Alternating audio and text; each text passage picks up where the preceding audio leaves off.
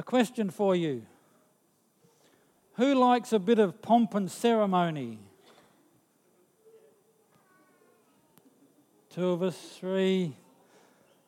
Okay, I'm sure I've got more British in my blood than I really want to let on.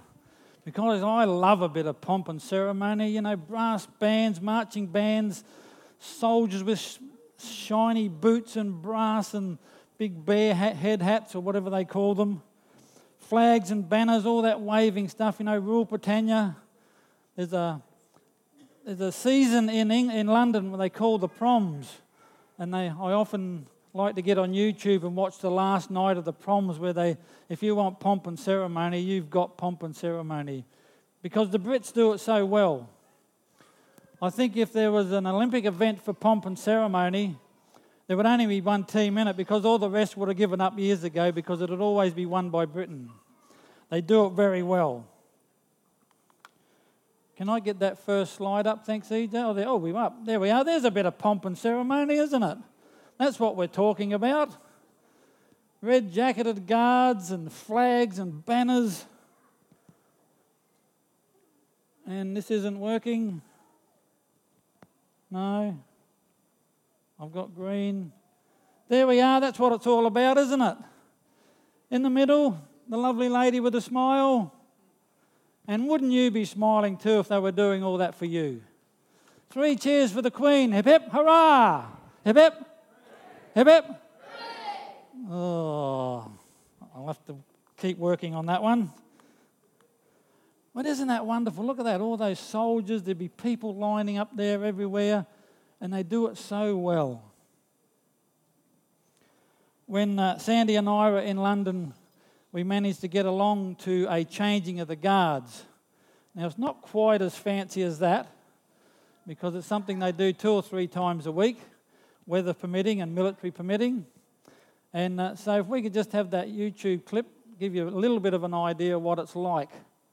Hopefully, there we go. Look at that.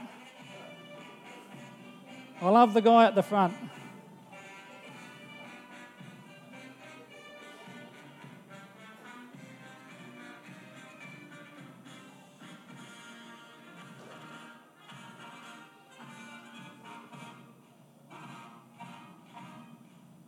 How'd you like that? Left turn, gentlemen. On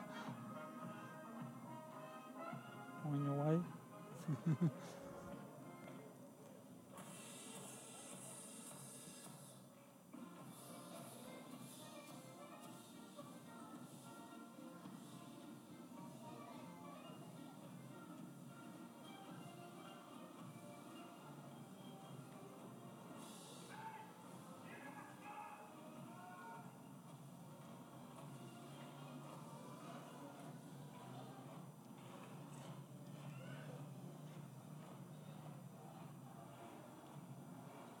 Wonderful. In they go into the palace, through the palace gates.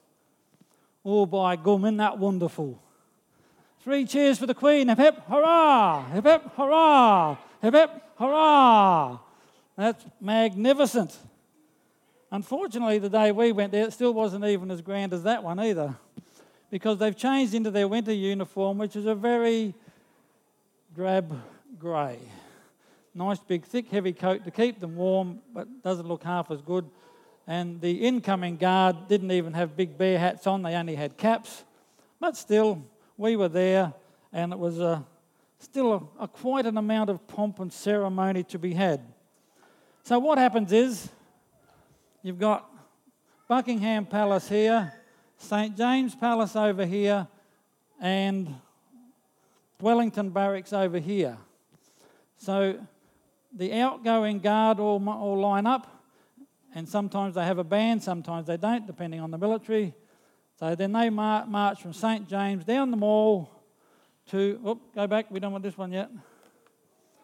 And they come down that part of that there, march into the parade ground in front of Buckingham Palace. Similar time from Wellington Barracks, the incoming guard march along Birdcage Terrace or something, again in through the gates, and then they do their changeover of guards, little ceremony, and then they march back to their barracks again. All very wonderful. great thing to see and be a part of.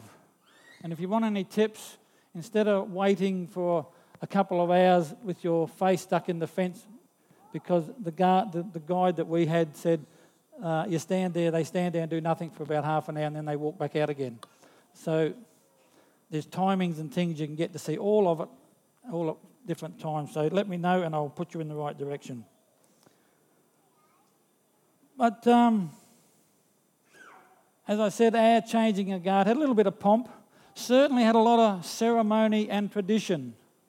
And that's another thing our Brits, or any Brits here this morning, I just want to clarify that I'm not really poking fun at the Brits because I love pomp and ceremony. Hello. Oh, hello. 3 cheers for Pam. Hip hip hurrah. Hip hip hurrah. Hip hip hurrah. Are you a pom? Oh, there you go. Marcel's not here. We're not laughing at you, we're laughing with you this morning. I just want to clarify that. Yeah, because I like a bit of pomp and ceremony. But there seems to be way more ceremony and tradition than practical benefit. Now, I mean no disrespect to the servicemen and women who take part in that, because they are all trained service members of the British forces, and most of them have served in different areas of war throughout the world. You don't mess with them.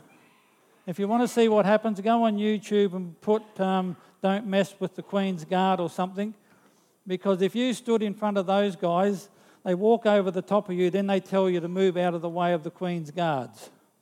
Or they will shove a bayonet in your face and tell you to move away from the Queen's Guards. It's quite funny to watch. And they do take it seriously, but it does seem to be a lot of pomp and ceremony.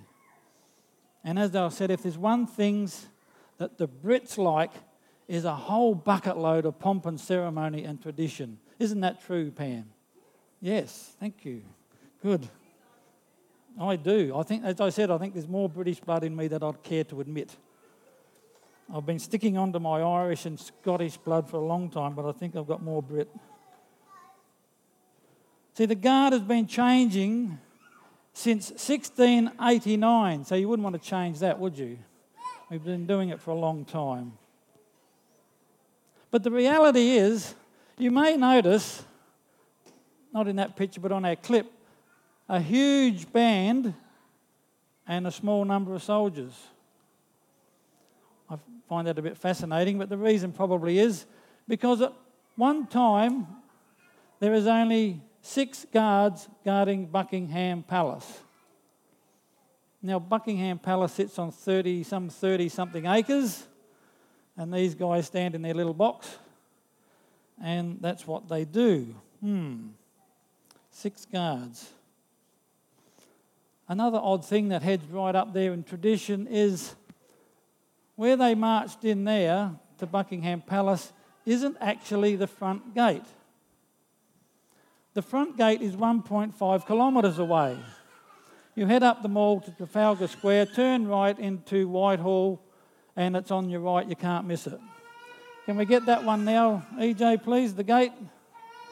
That is the front gate of Buckingham Palace, 1.5 kilometres away from the palace. You can also walk through the lovely St James Park and in through the back door and wander around. Mere mortals like me can go anywhere in there. And they have 4 guards. As you can see, you might be able to see each side there's 2 guards. That's the house guards on their horses. And I've only just noticed there is one guy standing there in the middle. He comes out every now and then to check that everything's okay, and then he walks back in again. And on your right, behind there, is a guard who's looking after the stable, which is obviously a very important job. Now, when you think the main gate has 4 guards and the palace only has 6, that doesn't seem quite right, does it? So when state officials, royalty or heads of state, come to have a cup of tea with the Queen, they drive through that gate. They have to show their identity and they have to give a gift to prove who they are. This is serious stuff. It's been going on for years. So I think President Trump is going to see the Queen sometime next year or something. He will drive in through those gates. Some guard will stop him, have a look at his ID, have a look at the gift that he's brought. Yep, you must be the president. No one else could afford something like that. So in you go.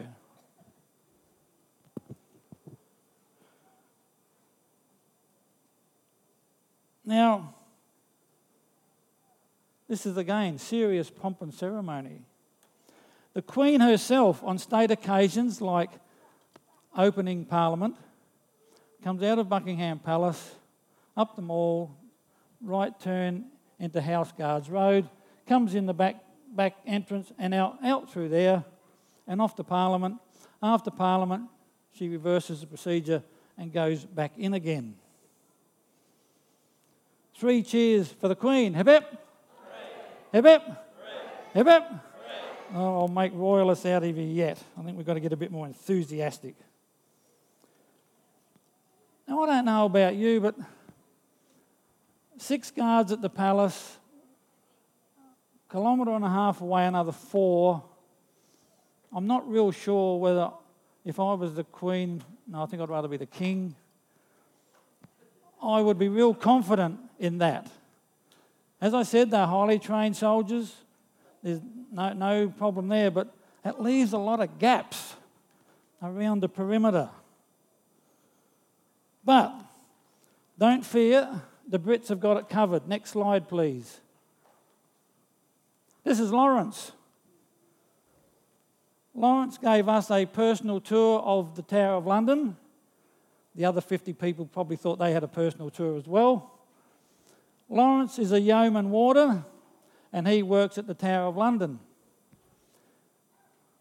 A part-time job of his is being, on official occasions, the Queen's bodyguard.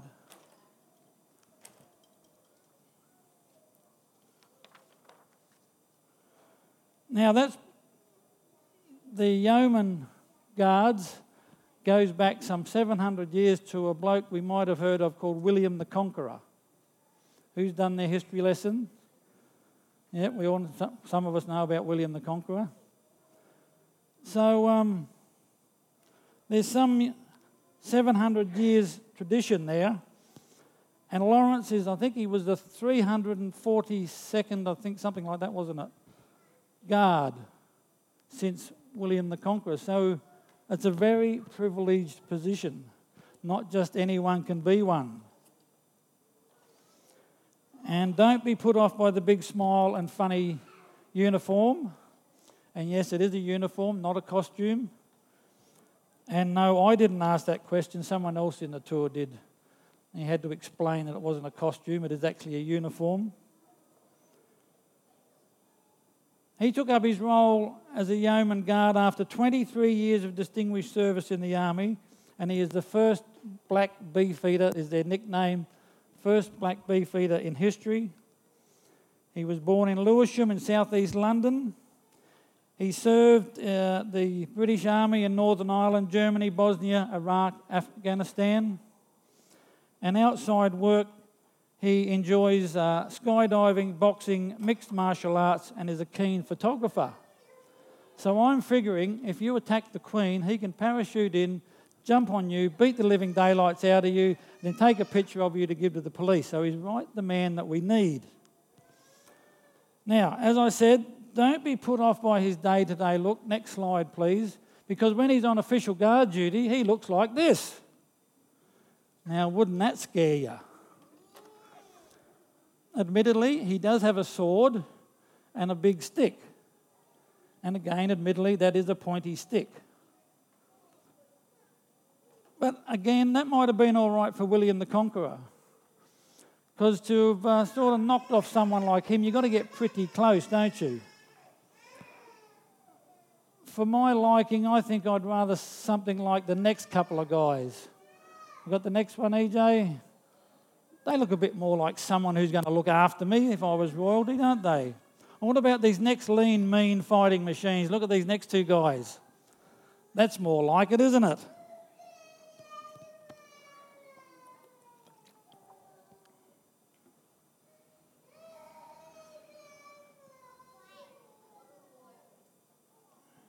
Now, as I said, no disrespect to the yeoman warders and as being bodyguards, because each one of them has had to have been in the British services for 22 years, have a impeccable record. They have to have reached at least the rank of a warrant officer or senior non-commissioned officer. So they're no slouches. But there's still a lot of pomp and ceremony goes on with it all. Not really practical in the real life of terrorists. There's the odd nutter around the place and the odd drunk that finds himself in Buckingham Palace and wants to go to the toilet and have a chat to the Queen. True story. You can look it up on Google. Obviously got past the 6 guards in Buckingham Palace and the 4 at the gate.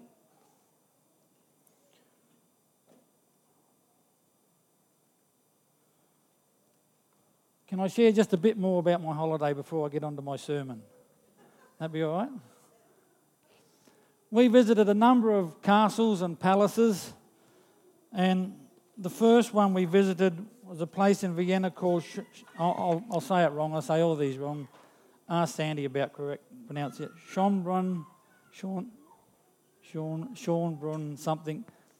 Palace. Have a look at this. Now, that's the palace in the foreground. That's probably about half of the backyard you can see in the back. Quite an elaborate establishment. Rather gobsmacking. Show the next slide, thanks, EJ.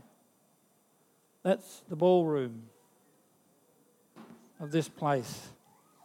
Talk about pomp. I've got my meaning for pomp here somewhere. Where did I do with it? Pomp, stately display of an ostentatious show or display. I think that nearly comes under that, doesn't it? Amazing places. This palace is actually the summer residence, or was, I think it still is, isn't it, of some sort of royalty in Austria, built in the 16th century. And it's the summer palace for the royal family at that time, because they wanted to get away from the terrible winter. But what I really can't work out is the winter palace is 6.5 kilometres away, about a 20-minute taxi ride. So I think that shows us even more how ostentatious their display is of having a palace that size so close to each other. Interesting going through these places, you hear all the history, which I've forgotten most of, and what queen and king did this, and which queen and king killed this one so their son could be the next royal, and all this type of stuff. And as you go through them, you go through rooms where king or queen such and such was born and grew up, and we went through Kensington Palace where Queen Victoria was born and grew up, and I have a picture of her toys that she used to play with. She was surrounded with wealth, power, honour and glory. Somewhere on the line of the royalty to become king or queen of their nation, these people. Their life is a life of pomp and ceremony and tradition.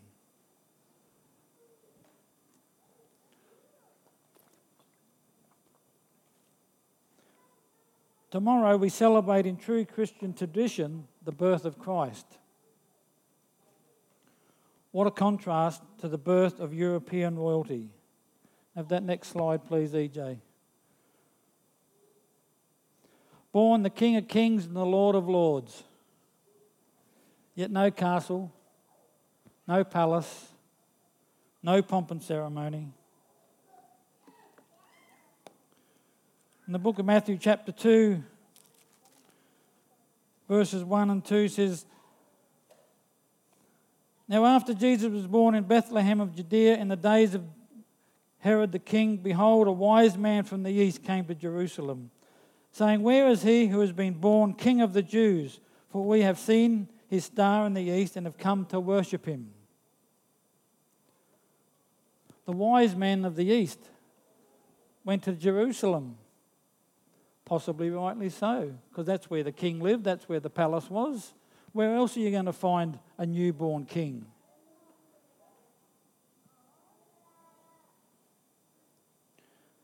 Certainly wouldn't be in Bethlehem.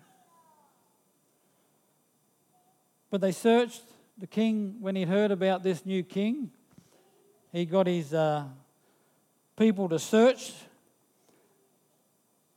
And when he had gathered all the chief priests and scribes of the people together, he inquired of them where the Christ was to be born. So they said to him, in Bethlehem of Judea, for thus it is written by the prophet. But you, Bethlehem, in the land of Judea, are not the least among the rulers of Judah, for out of you shall come a ruler who will shepherd my people Israel. Bethlehem? No, couldn't be. No palaces, no grand buildings. There's perhaps a bakery, because after all it does mean the house of bread. But no royal baby, surely not. Not in Bethlehem.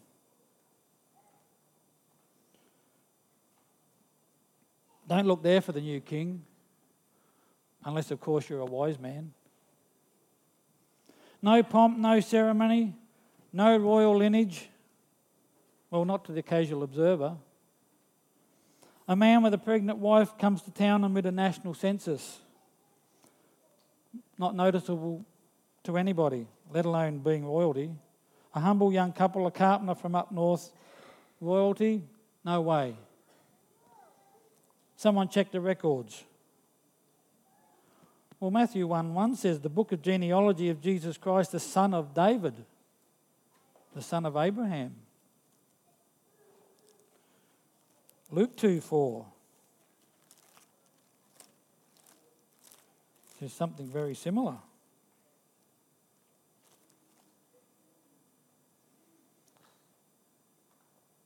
Joseph also went up from Galilee out of the city of Nazareth into Judea to the city of David, which is called Bethlehem, because he was of the house and lineage of David. We're talking about King David, not just any David, but still no pomp, no ceremony. The guest list to come and visit this new king. Well, King Herod would have to be on the top of the list. After all, he is a king himself. No.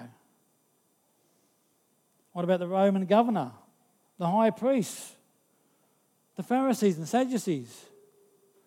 No. The mayor of Bethlehem? No. Not even the local baker got an invite to the birth of Christ.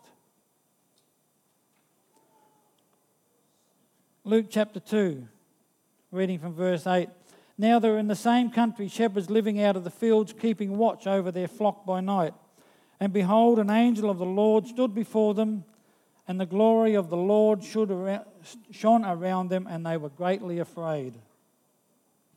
The angel said to them, do not be afraid, for behold, I bring you good tidings of great joy, which will be to all people.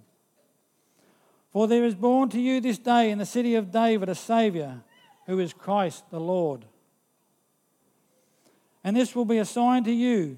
You will find a babe wrapped in swaddling clothes, lying in a manger. A little diversion, if I may. I watched an article on YouTube or something the other day by a Messianic rabbi.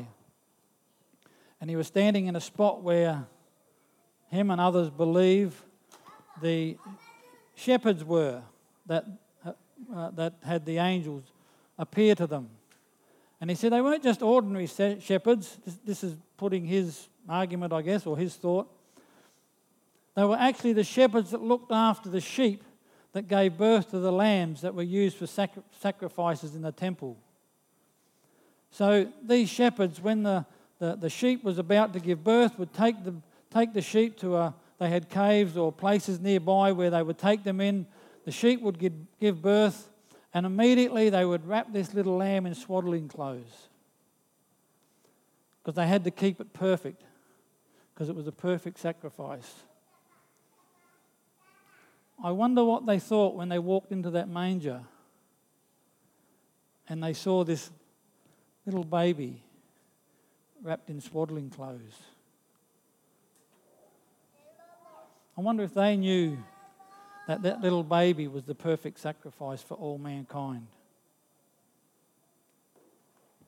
Don't know, wasn't there? We'll go back to our scripture. And suddenly there was with the angel a multitude of heavenly hosts praising God. Oh, we have got some pomp and ceremony at last in the birth of Christ. I reckon that'd come under the classification of pomp and ceremony, wouldn't you?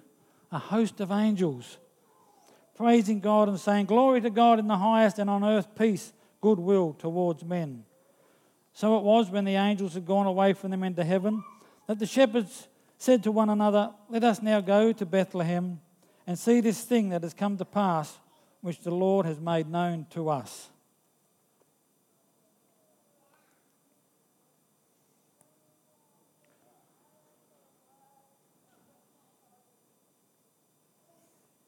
The place where Jesus was born. No palace or castle, no grandeur, no elite doctor or royal nanny, no bodyguard in stockings to be found. Certainly no stately or ostentatious show or display. Possibly a cave used to shelter animals. At best, a room in a Middle Eastern house that was used to feed animals that had a manger in it. Certainly not the sort of place fit for a king, would you agree? Christmas as we see it today is far removed from that first Christmas day. Tonight we'll be watching the carols in Melbourne because our daughter, son-in-law and grandson will be there, so we hopefully will get a wave to them. Wonderful carol, if you like carols and all that. I'm sure most of us do. Tune in about 8 o'clock on Channel 9, I think it is. We have carols, we have family and friends, plenty of food and lots of fun. And leading up to it, the shopping and presents and all that sort of stuff. Yesterday we were waiting outside Telstra, as you do.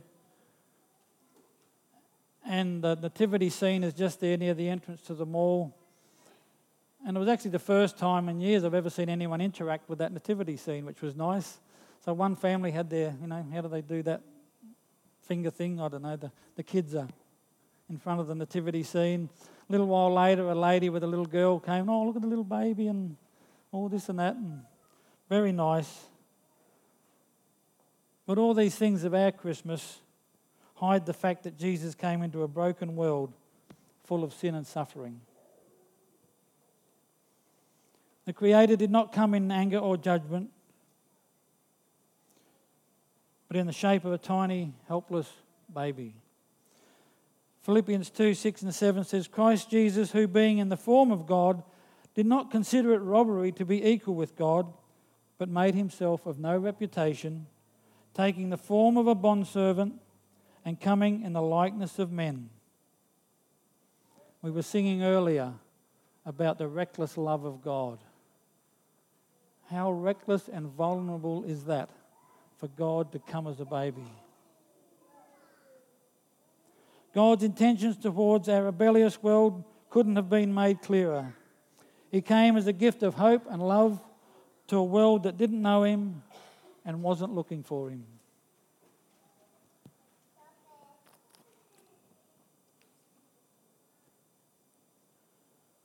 In John 8, verse 12, Jesus says to his disciples, "I am the light of the world. He who follows me shall not walk in darkness, but will have the light of life." Amen. Did you know something? In Matthew 5, verses 14 to 16, he passes the baton on to his disciples. "You are the light of the world. A city that is set on a hill cannot be hidden.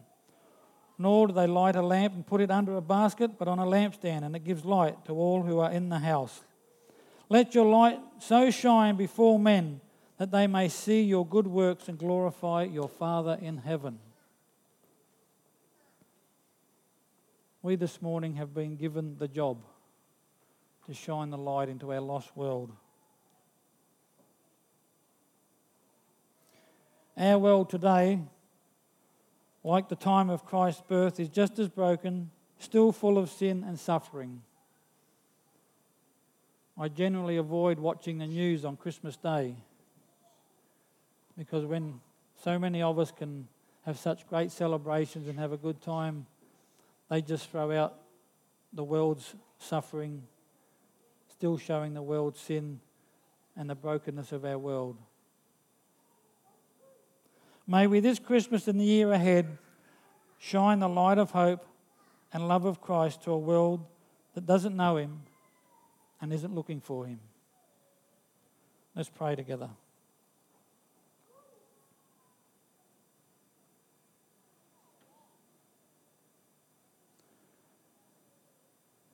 Heavenly Father, we thank you for your wonderful love towards each and every one of us. Lord, we do get caught up in the festive season.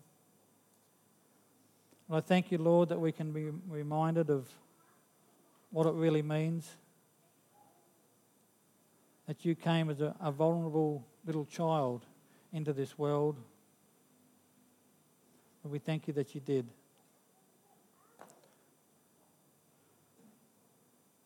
Father, I don't know why you decided that you would hand the baton of being the light to the world onto us. But you have. And Father, we pray that this Christmas season and the year ahead, we would be ever mindful of that. That like when Jesus came into the world, it is still a lost, still a broken, still a selfish and sinful world. Thank you, Lord, that you would give us thoughts, ideas, strategies of how to shine that light in our community, wherever that may be. And Father, we just think at this time of the many throughout the world who have a Christian faith who cannot come openly like we are this morning.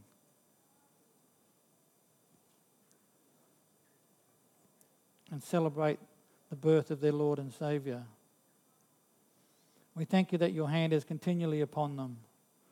And at this time they would sense even more your love and your strength in their lives. Father, we pray for those that need healing this morning.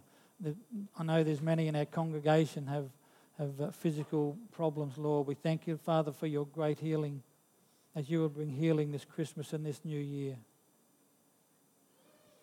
Father, there's many other issues we know of. We thank you, Lord, that with your guidance, with your strength and your love within us, that we can be an effective community to our community of Gladstone and other places that are represented here this morning. Lord, we give you all praise and all honour in Jesus' name. Amen.